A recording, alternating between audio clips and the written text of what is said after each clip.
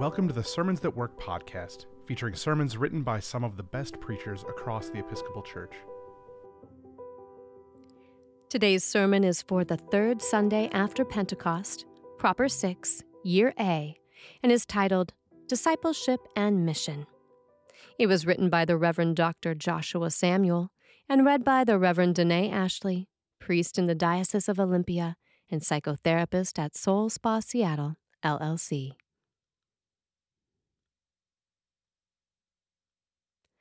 The Church is identified and known by many names and characteristics. It is seen as a community of saints, God's chosen people, the new Israel, and so on.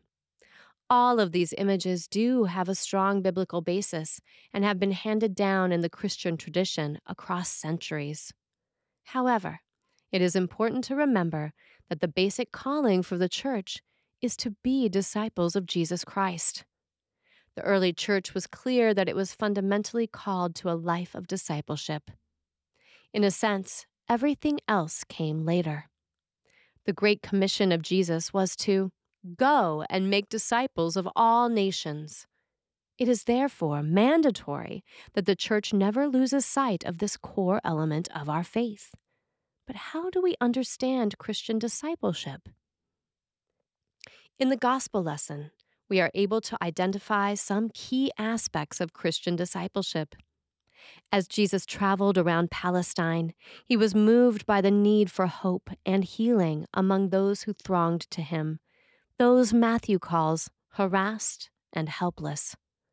As biblical scholars like Marcus Borg remind us, in Hebrew and Aramaic, the two languages familiar to Jesus, the word for compassion was rooted in the term for womb. This means compassion for Jesus and his Jewish contemporaries was not felt in one's head, but in one's gut. It is with this deep-felt concern that he called his disciples and sent them out to proclaim that God's reign was near, to heal, restore, cleanse, and liberate those to whom they were sent.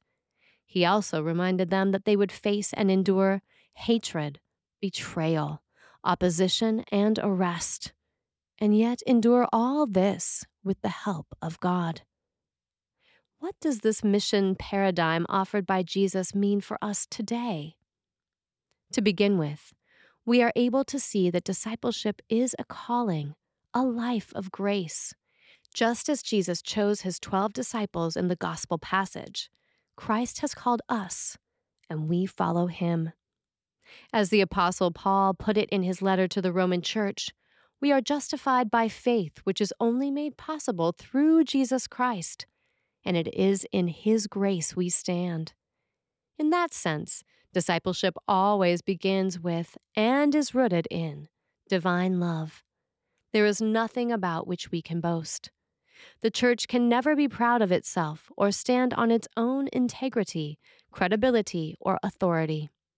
It is only because God in Christ felt compassion, in God's womb, according to the Gospels, toward us that we have been called out as the church. Indeed, the Greek word for church, ecclesia, is composed of the words ek, meaning out, and kaleo, meaning called. We can say that discipleship is an outcome of God's mission, God reaching out to make us his own. As disciples, we only respond to his calling and continue the work of Christ, always with his help. The words of Jesus to his first disciples, "Follow me," continues to echo in and through the church throughout history. However, the call to be a disciple is never about the disciples themselves. Christian discipleship is always about engaging with and living for others.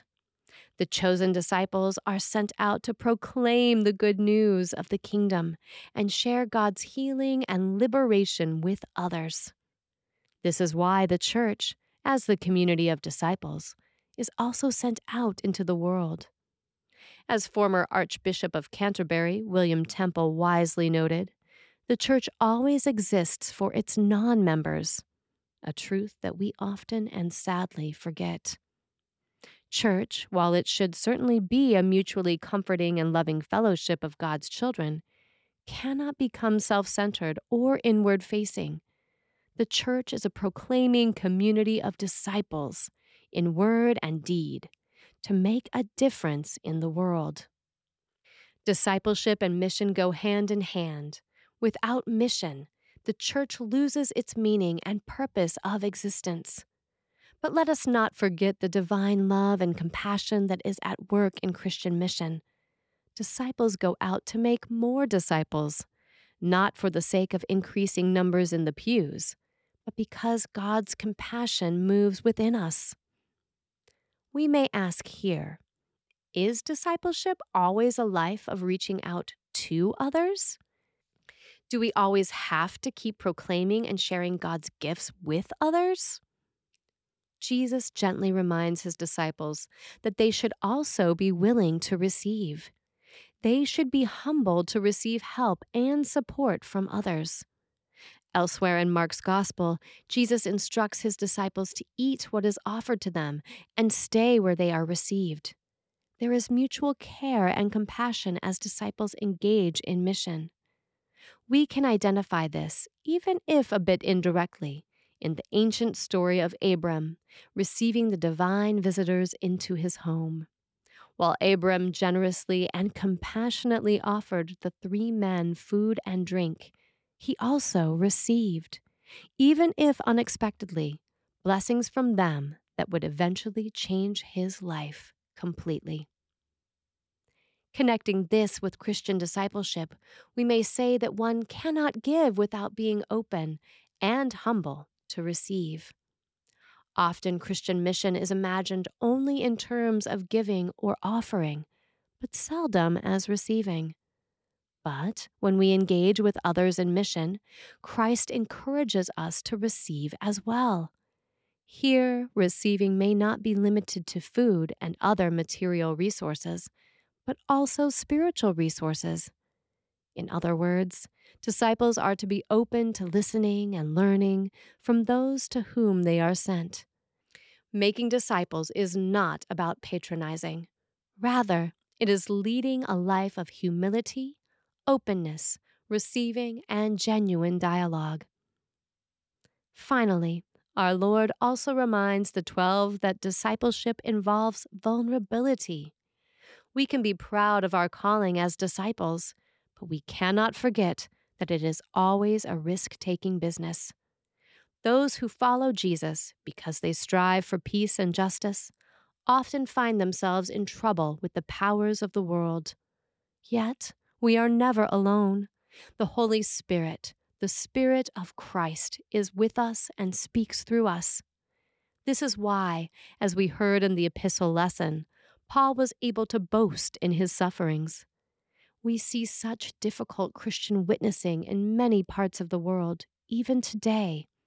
Christians are persecuted for their faith in many countries, and mission and evangelism are life-threatening work. Of course, we may not face such circumstances in our society, but as local churches and as individuals, we do face and engage with our fellow sisters and brothers in our schools, workplaces, and neighborhood. And because of the diversity of religious views around us, including those that are skeptical and suspicious of religion, particularly Christianity, we are often placed in a vulnerable position. How do we share the light of God in Jesus Christ with someone suffering in darkness and who feels their life is beyond hope? How do we share the love of Christ with someone who has been hurt by those who claim to be Christians? How do we speak with someone who has been experiencing systemic injustice in society, at times in the name of Christ? In such circumstances, we could come up with our own strategies, but Jesus reminds us that we can always trust in God's wisdom. No matter who we may face or what our circumstances might be, we know that the Holy Spirit works through us. After all, it is God who has called and sent us in the first place. May we, as the church whose head is Christ Jesus, Continue to be mindful that we have been called as His disciples by the grace of God. May we remember that we are sent, filled with compassion, to go out and make disciples, boldly proclaiming the good news of God's kingdom in a broken world. Amen.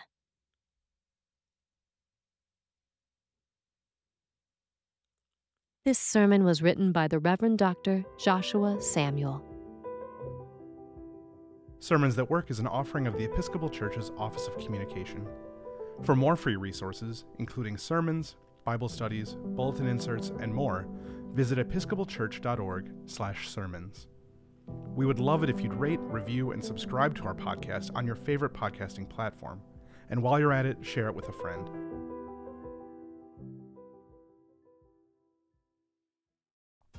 You're invited to join thousands of Episcopalians, neighbors, and friends this summer at the Love Always Revival at the KFC Yum Center in Louisville, Kentucky.